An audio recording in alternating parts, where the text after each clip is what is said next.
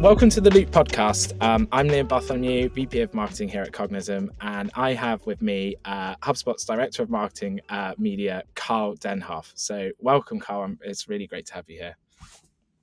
Yeah. Hi, Liam. Thanks for having me. Our pleasure. So Kyle, to give our listeners some context, can you share a little bit about the size of the marketing team at HubSpot and where your role kind of sits exactly within that? So I think when I was thinking about this question, I thought I just imagine the HubSpot marketing team is actually massive. So people probably want to kind of get an understanding of how it all fits together. Yeah, that's fair. It's definitely grown over the last couple of years. I think globally we're 300 or 400 marketers, but you have folks who are working in region as we expand into other markets. Where I sit within the organization is in a department called HubSpot Media. The way I describe it to folks is we sit between brand marketing and acquisition. We operate all of HubSpot's media properties. So HubSpot has a blog that many people are familiar with. It's been up for over a decade and provides a lot of how-to education. But we also operate an industry newsletter in The Hustle. We have new YouTube channels and podcasts. So we're really focused on owned media, what we call HubSpot Originals, and then partnerships with creators. So we're working with a lot of independent creators who produce their own podcasts, YouTube channels, and newsletters. And some of our efforts are built to help support the brand team and growing our awareness, but then some of our efforts are focused on acquisition. Can we drive leads for the business? So I sit kind of top middle of the funnel, and I'm supported by the other teams I mentioned. Awesome. Actually, it must it's because you've got like what is really some of the old media assets like the HubSpot blog, which is basically like, yeah, it's almost like they got the strength of legacy media of a blog now for B2B. That must actually Sure, help sure. having that type of like media asset must help bring in like creators because people actually want to feature on like a blog like that, right? Yeah, absolutely. So the HubSpot blog, we've shared this publicly. We had done some research with SimilarWeb, and if you're looking at organic traffic monthly, we're producing as much traffic as Inc. and Entrepreneur and Harvard Business Review. The blog is a significant media property, and so it does allow us to connect with creators and say, hey, like we might be able to offer you a column on our blog. Mhm. It may allow us to promote something you're working on, but also bring your expertise and credibility to our readers. And so it's certainly been a great asset for us as we've built out other media properties and partnerships. That's really exciting. And it's cool to see, yeah, HubSpot start from like basically kick something off with like SEO and like blogs Sure. and now moving into all other media assets like you said, like podcasts and things like that as well. It's cool. Yeah. Um, Yeah, it's been a big transition. I think it's a matter of where our customers are. I think you're seeing like some bigger consumer trends, right? Like more folks are getting their information on YouTube and listening to podcasts on their commute or at the gym. And so you want to be able to produce content in formats people are searching for and engaging with. And so that's really been the last 2 years of our work is figuring out, okay, what's that balance in our mix from SEO to more like influence creator driven content, and audio and video formats. yeah, it's like we did this really well. What's next? Yeah. Yeah. Um, so yeah, we've recently been thinking a lot about making our marketing memorable, and the factors that then play into memory. So what's your approach to creating memorable B2B marketing content at HubSpot? Do you have like any key principles that you follow? Yeah, it's a good question. Our team talks about like really two things. So one is I always steal this line. There's a blog I love, Ad Age. George Tannenbaum is the writer. He was a former creative director, copy chief at Ogilvy, I think. And he had this one line that was people like brands that act like people they like. And people like to laugh, cry, and learn. And like we use the learn piece of his statement because we really just believe in providing education. Like, can we help someone who's a marketer, a business owner, a sales rep just do their job better? And so we're really focused on can we create content that's helpful and can help guide people. And I think we also talk about always offering value before asking for anything in return. So when it comes to our principles, we're saying, okay, we're going to give away free industry news, free expert commentary, free education. And hopefully over time, audiences will say, you know what, HubSpot's really been a big help to me in my career. I'm in a position to buy some software. I'd really like to consider them. And so that's the way we approach it is I think you want to make sure that you're offering value consistently and then also make it memorable, right? Just have a personality, have a point of view on things, and I think you'll start to attract audiences and eventually prospects. Yeah, and I suppose you kind of touched on this, but this sort of question was like, how are you thinking about associating yourself to category entry point Mm, buying triggers? And I suppose that kind of comes into what you were saying about providing that value to someone's job role, to their everyday life, and that will be like the trigger that like associates. Yeah, they associate them with your category and then buying as well. sure. Yeah, I think when you're looking about like at our go to market, we have a strategy team and they're saying, okay, what's the core objective? Who's the audience we're trying to reach? And then what channels can we use to reach that audience? And depending on the objective, it may be like fill our sales pipeline in a given quarter, or it may be, hey, we just want to bring this to market and then grow it slowly over time. Those channel strategies and content strategies change, but I think we look at them the same, which is just, okay, what content can we create that's going to be valuable?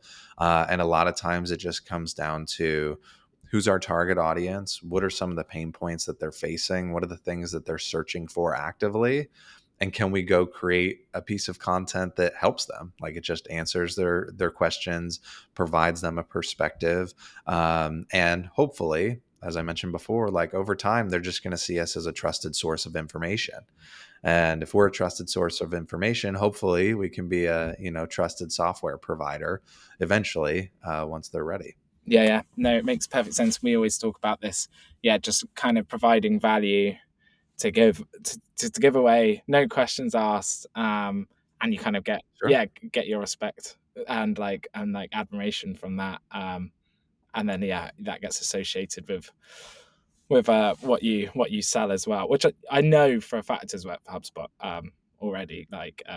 If you, like people don't just think of HubSpot as the marketing automation CRM provider, they also think about content first as well, I think. Sure. And that's actually one thing we're challenged with. I think our approach is strong, but people know us for a bunch of different things. They know us Mhm. for the blogs, they know us for Academy, right? Mhm. You can sign up, get a certification, they know the software. I think we've done a lot of things and we've really built an ecosystem to be able to help small businesses. So there's multiple entry points. And then from there, okay, once folks come in to the ecosystem, how do we nurture them and introduce them to the products themselves? Which I think is a little different than other B2B brands I see, or even consumer brands. They lead with the product, right? They come right out and they're like, here's why you should buy me. And this is why it'll help you. And I think there's a point in time for that, but I do believe like long term, having the ecosystem and multiple touch points does benefit the business. Yeah, you're right. There's other like especially B2C companies will lead with the product and then you'll find out some sort of community or content afterwards. Whereas I suppose in your case you could have, someone who's completed the HubSpot Academy, they turn up to inbound, they read the blog, and then afterwards, a few years later they find out about HubSpot as a tool actually Yeah. being able to help them. Yeah, absolutely. Um, so we kind of know that there's this idea that you have two parts to your brain, like one side that's like processing emotion and the other side that's processing like the logical side, and memory, Sure. and that actually emotion and memory are tied together like heavily. So if you have a like emotional reaction or experience, you remember something way better than something boring and innocuous. That's why you always remember the party, but never the taxi ride home as well, I think. Sure. um, Sure. so, how are you thinking about this in terms of B2B? And do you have any examples of campaigns where you've like purposely sort of like exploited this to sort of like trigger that sparking of emotion to get people to remember it. Yeah, I think like if you talk to our brand marketing team, we have a campaign in market right now all about Q4, Mhm. and it's for the sales audience, right? The director of sales, the sales reps, and how Q4 is just such an important quarter for them to be able to close new deals and close out the business strong. And I think they did a really nice job tying in um, other cultural elements of Q4, whether it's a football game or otherwise. And so we're trying to figure out like where's the messaging tie-in from our product and the message we want to put into market and to what's happening culturally, whether it's sports or music or cooking and events. I will say for HubSpot, one of the things that we firmly believe in is to create those emotional experiences. You really do need to invest in experiential and Mhm. events. And I think you mentioned Inbound earlier being an industry conference we've invested in for quite some time. And I think that's really where we provide a great experience for people, whether they're a prospect or a current customer or just someone who's looking to network. They're able to come to this event. They're able to get free education from the breakout sessions. They're able to network with other folks in their industry or other vendors. And I think you're able to create those memorable experiences for them in 2 to 3 days. Mhm. And so I think events and in person actually carry a lot of weight, especially with folks moving to more remote work. Sure, we're going to have, some emotional tie-in into our advertising and our content, but at the end of the day, I think events actually have a significant amount of value because people are going to fewer of them. And so if they decide to come to your event, you want to make sure it's special for them. I've not actually been to Inbound, but seen sort of like the promotion for it, like, and like Mhm. advertising around it, and like you always have big, there's like some big keynote that, yeah, is, I suppose, is the main objective is for them to inspire and like create that emotional connection more than it is that they're going to be related to like B2B marketing or sales, right? So Yeah, I think that's fair. I mean, the big names are definitely a draw, right? I think we'd be lying if we didn't say that. They're a big draw to the keynotes, but when you're at the event, those are very inspirational. And then there's also a bunch of breakouts and additional stages and programming. And that's where we have industry experts talking about things they're working on, results from their latest campaigns or programs. We do fireside chats and interviews with folks, and those get a ton of engagement where folks are just sitting and learning and taking notes, and there's active Q&As with those experts.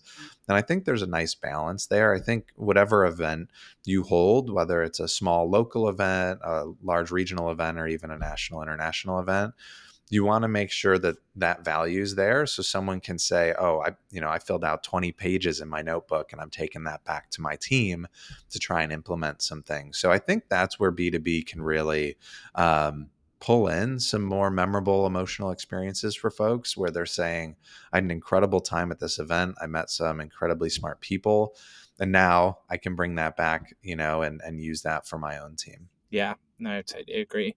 Um, so I suppose we discussed events in this, but in your Sure. experience, like what other strategies or tactics have been particularly effective in creating memorable brand ads for awareness or positioning in the B2B space? Yeah, I think the way we look at it is there's this balance. So I mentioned the Q4 ad campaign our brand marketing team is running, which is we're going to try and push a message into the market to help position our product and attract folks. And hopefully that message is able to connect with them during that period of time. But I think you also can balance that with always on content marketing or what we call media, and we create emotional connections through our storytelling. Our Hustle team, the Hustle is a newsletter, daily newsletter, business and tech newsletter please subscribe if you don't today. But within that newsletter, we cover the headlines in business and tech, but we also do some original storytelling. We do things like the economics of Spotify or the business of Thanksgiving. And one of the things our producers told me earlier this week, she had said, I want to find interesting stories, but I also want to identify memorable characters, people who are on camera, who are engaging and the audience can connect to. And we recently did this one about this unknown empire, this business that builds backdrops for photographers. And this woman has built an entire business around painting custom backdrops for photographers at media companies. And it's just a really interesting story. And she had such a great story to tell personally, but the entire video is wrapped around her business and how to grow a small business and how to build a customer base.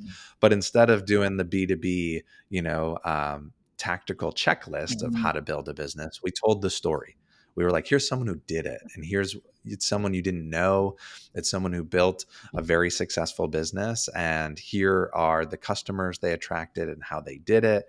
And there's that emotional tie in. And so I think some brands definitely, can learn from that, which is like, can you tell original stories Mhm. for your audience, and then have a thread that ties back to your core objective, which is your business and your software.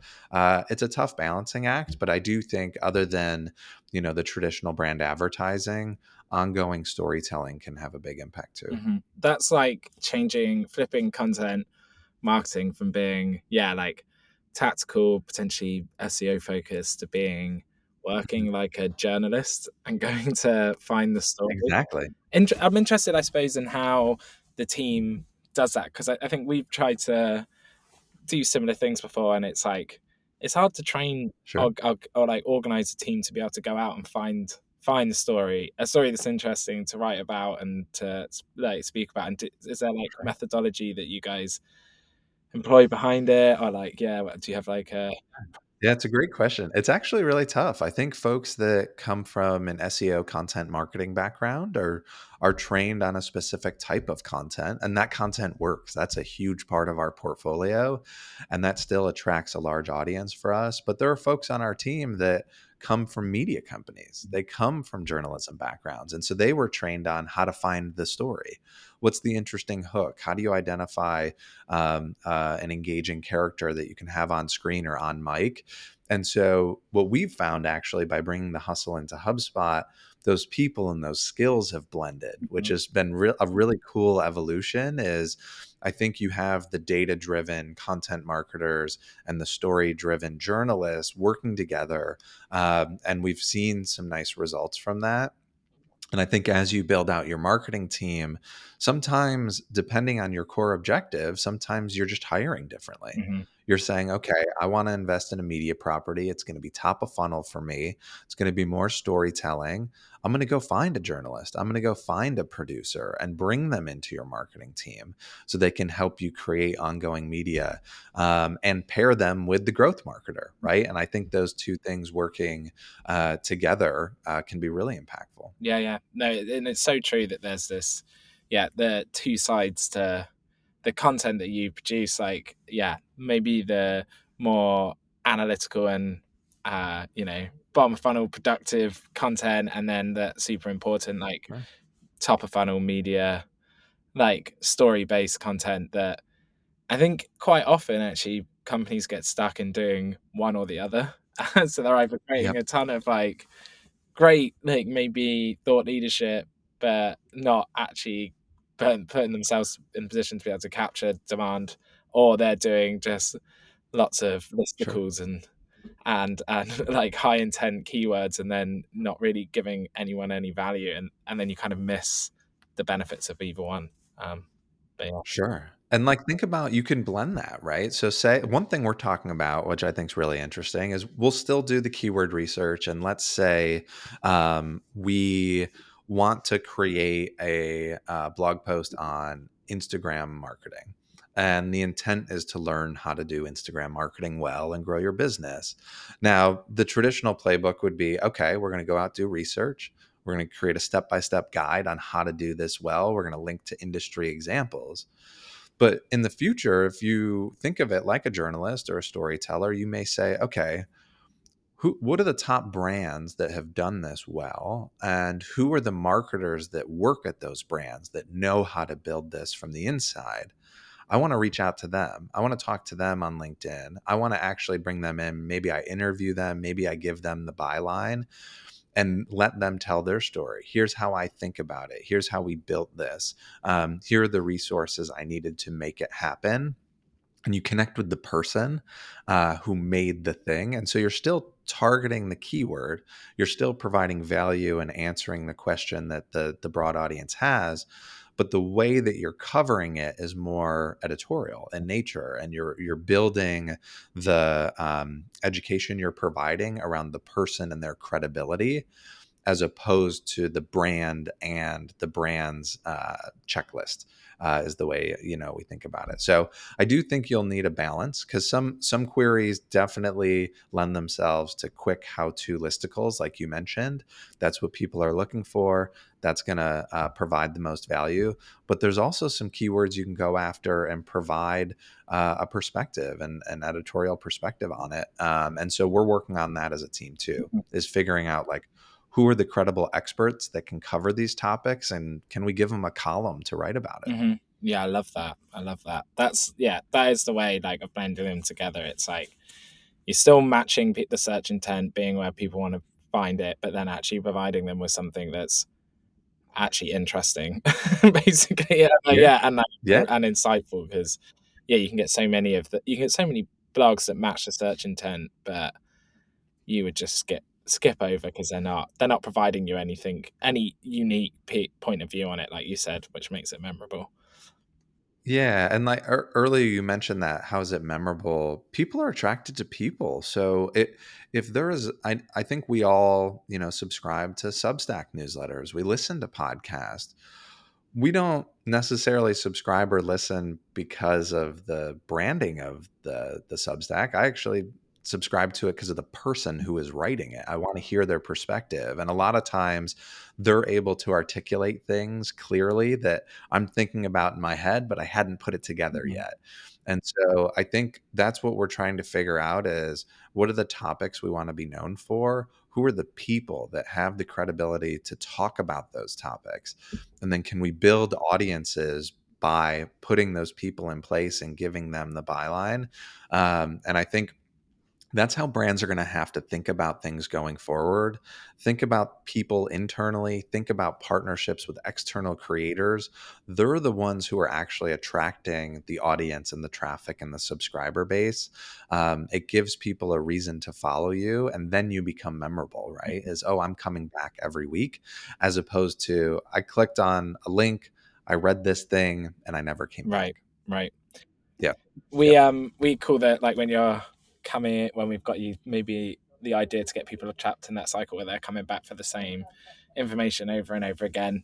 We like call it value loops, so we get someone caught Of course. loop of like requiring value from you, and like that's where they get it, is your podcast or your blog or something like that, or like the newsletter. Yeah, and once they're in that value loop, I think sometimes we try to be too promotional in that value Mhm. loop. Sometimes marketers will plug the product or service too quickly, or it feels jarring.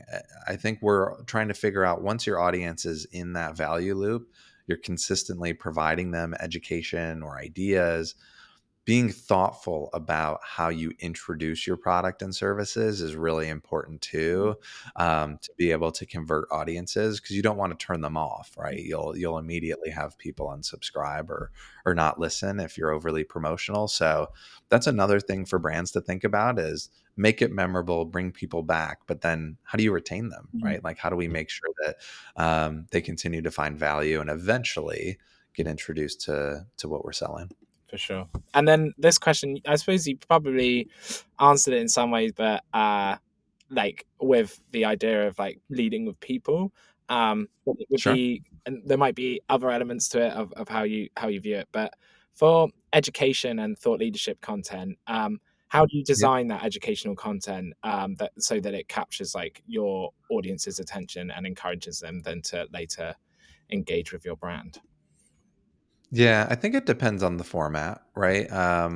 I mentioned it a little earlier. We have this like planning framework around what's the core objective, who's the audience, what channel are we using to reach that audience, and then what content do we create for that channel. And so you have content playbooks or guidelines depending on the channel. I think for a blog post, you want to make sure you're offering value in that first paragraph, and then you're helping guide them through the article to keep them on site longer and ultimately introduce them to the product.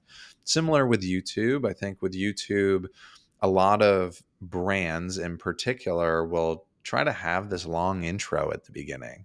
Here's who I am, here's why I'm here, this is what I'm going to talk to you about.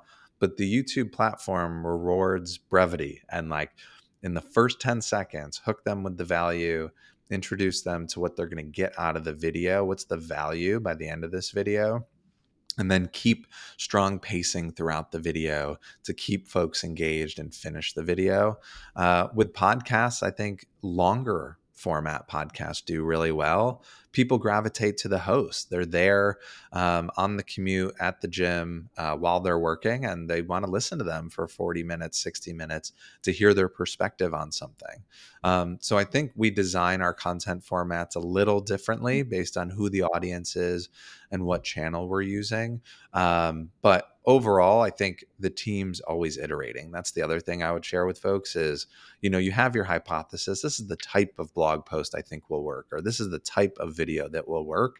A lot of times it doesn't, right? Like a lot of times it just flops and people are bouncing off the site or not converting. And then at that point, your growth marketers and your editorial team need to sit down and say, okay, that wasn't the right format. What's the right format going forward? So that's one thing that we really encourage our teams. We have this saying internally: put it on the site. Mhm. Like if you have an idea, it's a good hypothesis, put it on the site, get it up there, see how the audience reacts, and if we need to change it, we'll change it. But if it does really well, let's iterate on it and learn from there. And I suppose with that, do you have any preferred ways of distributing some of the marketing media? I Mhm. suppose this will vary between like the content format, but yeah, do you have any channel preferences and anything that is working sort of better for you now or than it was before? Or like, yeah, what's almost I suppose your channel of the moment? Yeah, yeah. It does depend. I know I keep saying that. It depends on the audience, but I think at the end of the day, we're still seeing what most marketers are seeing, which is organic search and Facebook and Google are driving a significant amount of traffic and demand for the business. But I mentioned earlier in our conversation, there's these like fundamental shifts happening in the way that people consume information, right? Like Instagram and TikTok usage is way up. Substack has a large user base. You have more people listening to podcasts, more people heading to YouTube. And so you have to figure out, okay, who's my core audience and where do they spend their time? And then you have to invest your resources in that channel. And you're going to have ongoing content on that channel. Let's use YouTube, for example. Now, on YouTube, we want to grow organically. So we're looking at what monthly search volume is on certain keywords on the platform. We're producing videos that answer those queries and ultimately will rank well. But YouTube also rewards us suggested videos through its suggested video algorithm, things that are more trends and newsworthy. So we have to, in our mix, figure out, okay, how do we develop videos that are about topics people are talking about right now. Recently, a couple of our YouTube channels published commentary on the OpenAI saga, right? And like that's because people are actively looking for it on the platform and will maybe get picked up by the suggested video algorithm. The other thing we think about with YouTube, which are two plays that I think folks should try, kind of newer for us. One is it rewards new videos that get high viewership early on. And so we'll publish a video to our channel and we'll distribute it in our email newsletter within 24 hours. And that will drive clicks to the new video and ultimately viewership to a new video. And we're starting to see the algorithm reward that and say, oh, wow, this video was published and within 12 hours it had X number of views. Maybe we should show that to more of our viewers on the platform. The other thing that we're starting to invest in is cross platform Mhm. promotion. Some of our videos that we make for YouTube actually do really well on YouTube, Mm, or excuse me, on Facebook. So we'll actually post them on Facebook, do a Facebook ad campaign to drive viewers into mhm, YouTube.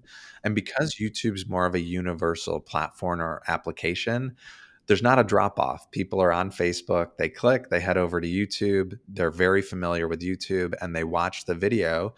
And those videos have a pretty high average view duration from people coming from Facebook. mhm.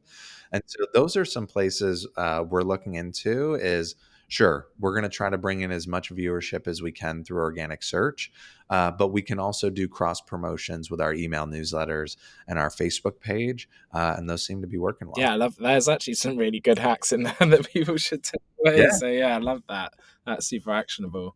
Um, and how do you do your reporting on like I suppose how your audience engages and therefore remembers your content?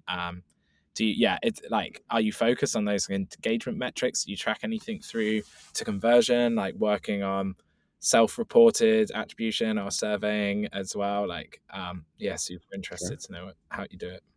Yeah, a lot of times it depends who you're reporting Mm, to, right? I think different levels in the organization care about different KPIs. We set individual KPIs for every channel. We generally categorize them into four buckets. So you have reach, you have audience, you have quality, and you have demand. So reach metrics for us would be traffic, mhm, viewership, unique opens. How many people are you reaching, and how many people are consuming your content? Then, when you talk about audience, we're looking at our subscriber numbers. Are people not only consuming our content, but subscribing to receive it on a weekly or daily basis? Are we able to build audience? From a quality standpoint, our writers and production teams are looking at things like average time on site. They're also looking at minutes watched or minutes consumed, because we want to understand, are audiences liking what we're making? Are they sticking around? Are they spending more time with us? One thing I talk about with our leadership team is, a Facebook ad could be very targeted and valuable, but you're only interacting with an audience for less than 5 seconds. It's something in their feed and then it's gone. Someone who listens to a podcast for 45 minutes has a very deep mhm. relationship with you. And so we want to look at those quality metrics and make sure that whatever we're creating, the audience is certainly interested in.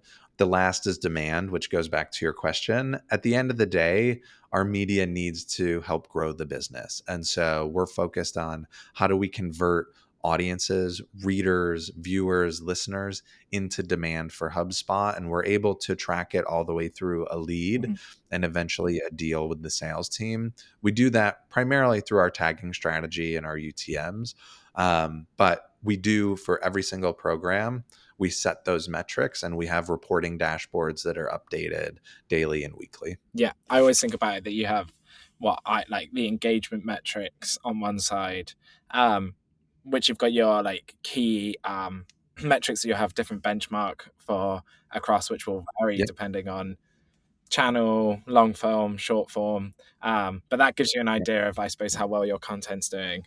And then you have your conversion metrics on the other side, which then obviously is like your measure of how well the demand is being created, but you have to measure them both separately and kind of layer them over each other because you can create a ton of engagement that maybe like 3 4 months later 6 months later will Sure. generate a low Sure. demand. And if you switch it off right at the beginning just because I'll be like, no, that doesn't work because I haven't seen the conversions yet, you'll kill the whole point of that content before it's even begun. Oh, Yeah.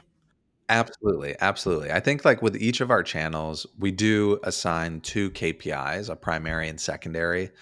The primary tends to be demand and the secondary tends to be Mhm. reach, right? Are we growing our reach and is that reach turning into demand for the business?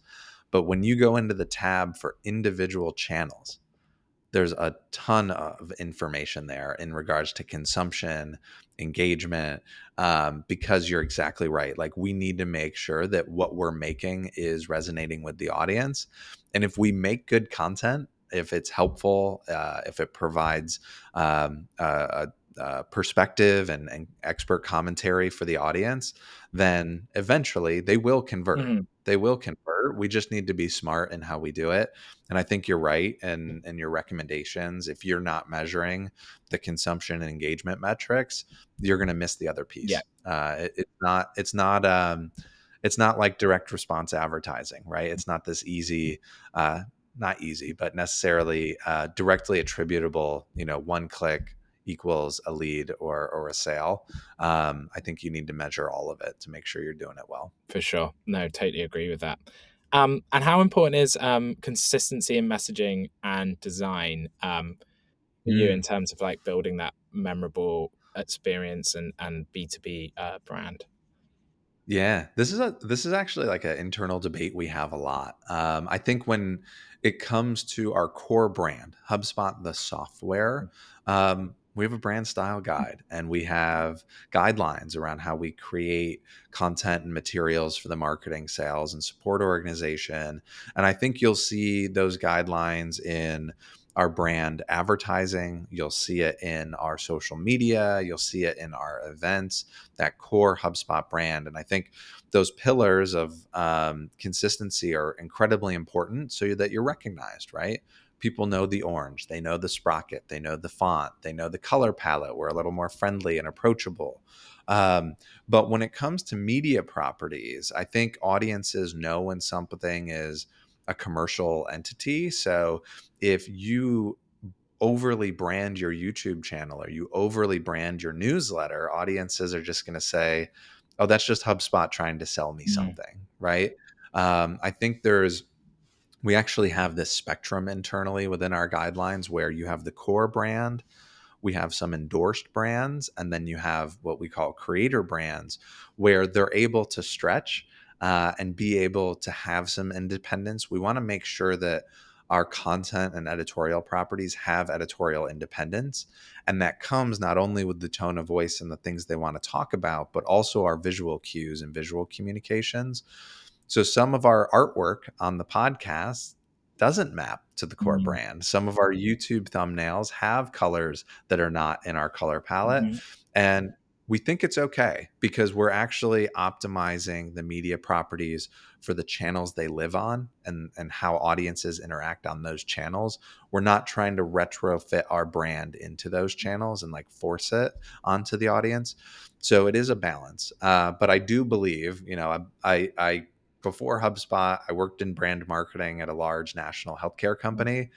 And I believe in those foundations, right? Like the core messaging, the core positioning, the colors, the fonts, the photography, the illustrations, the iconography. Let's make sure it's consistent so people know who we are. But I do think you need to give teams some flexibility when it comes to content assets, Mhm. so that they're able to go connect with audiences, and it doesn't feel like an ad. Mhm. We've like you saying all this is like we've had a lot of debates about this internally as well. And it's been hard to like land on somewhere where you have still have that recognizable consistency, but still have that ability to be creative and like get people to engage. Um, Sure. it's something that I don't think you can have a blanket, which we've maybe discovered you can't really have a blanket rule on it. You kind of have to judge Yep. each scenario as it arises. Yeah, the way we think about it too is like almost think of HubSpot as the publisher. Mhm. Like HubSpot is the publisher, but there are media brands underneath every publisher, right? Like you have you have Vox Media and you have Vox, but you also have had Recode, you had Bleacher Report, you have all these other sub brands that cover given topics. I think Eater as well. But we want to make sure that the hustle can still be the hustle. We want people to know it's brought to you by HubSpot. Sure, like that helps as a touch point for our brand, but we don't want it to be HubSpot's newsletter because that's not what the audience is looking for. And so I think brands and marketing leaders that are comfortable with that slight separation and doing more light touch brand elements in their content are going to be more successful in the long run. I really like that analogy. I'm going to take that away. Yeah, Yeah. Yeah. thank you. And then, so lastly, and based on kind of what you're seeing, uh, like out there at the moment, we ask this at the Mhm. end of the podcast to everyone. So just interesting ways to get Sure. your takeaways is what would you advise other marketers to start doing now that maybe they're not doing, and to stop doing that they've maybe been doing, and it's now time to stop. Yeah. So I think brands going forward are going to have to invest in always on content marketing editorial Mhm, products. I realize based on the size of your organization, that may be mhm, one, it may be one blog or one newsletter, or it may be a couple, or in our case, a portfolio. But I would make sure that you have an investment within your marketing strategy that is ongoing editorial, whether it's written in the form of a blog or newsletter, or multimedia. And I'm a personal believer in YouTube. mhm, I think that is a platform marketers need to spend some time on. So invest in always on. And then the second piece to that is invest in the people to create the content, and I mean the people on camera. So we have partnerships with creators in the business category who attract audiences. They have credibility. They've done the job before. We want to put them on camera, and we want audiences to say, oh, wow, like I learned something here and HubSpot helped me do mhm, that. So we're very focused on the independent creators and kind of building shows around them. An example I have is we have a podcast called Marketing Against the Grain. On this podcast, you have our CMO and you have the CMO of Zapier. They co host the show together. They're senior marketers, right? Like at the end of the day, they've built careers as senior marketers, and we turned them into mhm, podcasters because we have a producer and a team that knows how to pull out the insights and coach them to create something that's really engaging and exciting, and audiences are now attracted to that. And so I think that's the combination folks need to start doing. Invest in a media product and make sure that you're investing in the talent that's featured in that media product, because the talent's going to attract the audience over time. mhm, For things to stop doing, right now I'm hearing a lot of folks saying like stop doing the SEO listicle strategy because the generative AI experience is going to change in the SERPs. I don't think you want to bail on it right away. mhm, I think Google's still trying to figure out what does that search experience look like, and they're going to reward different types of content. So I think you still want to have the educational SEO stuff. But I would say, and the one thing I would have marketers stop doing is totally relying on 30, 60, 90-day ad campaigns. mhm, Like you see a lot of brands say, okay, I'm going to go to market with a campaign and this campaign is going to grow my business. mhm, And it might. And I think you see big consumer brands do that mhm, well. They have enough capital to do it well, right? Apple sells a ton of phones because they're able to run an entire campaign around the titanium iPhone on TV, on digital, on pods and digital. Not every marketing company has, or market not every company and marketing team has that luxury. mhm, And so I try to tell folks who I work with that we need to have a balanced mix on always on and selective campaigns, mhm. because I see too many marketers and advertisers saying we're just going to do the 90-day campaign and that thing's going to grow our business, and I don't think it's going to help you long term. No, I really agree with that one, and yeah, the first one's yeah, super interesting as well. But yeah, we have that sort of always on, all of the time campaigns going, plus like some like what we would just call like big rock standout campaigns that we can Yep. thread in over the top. But like the always on is the bread and butter, and like yeah, and Yeah. gets like the lion's share of the effort really because it has to.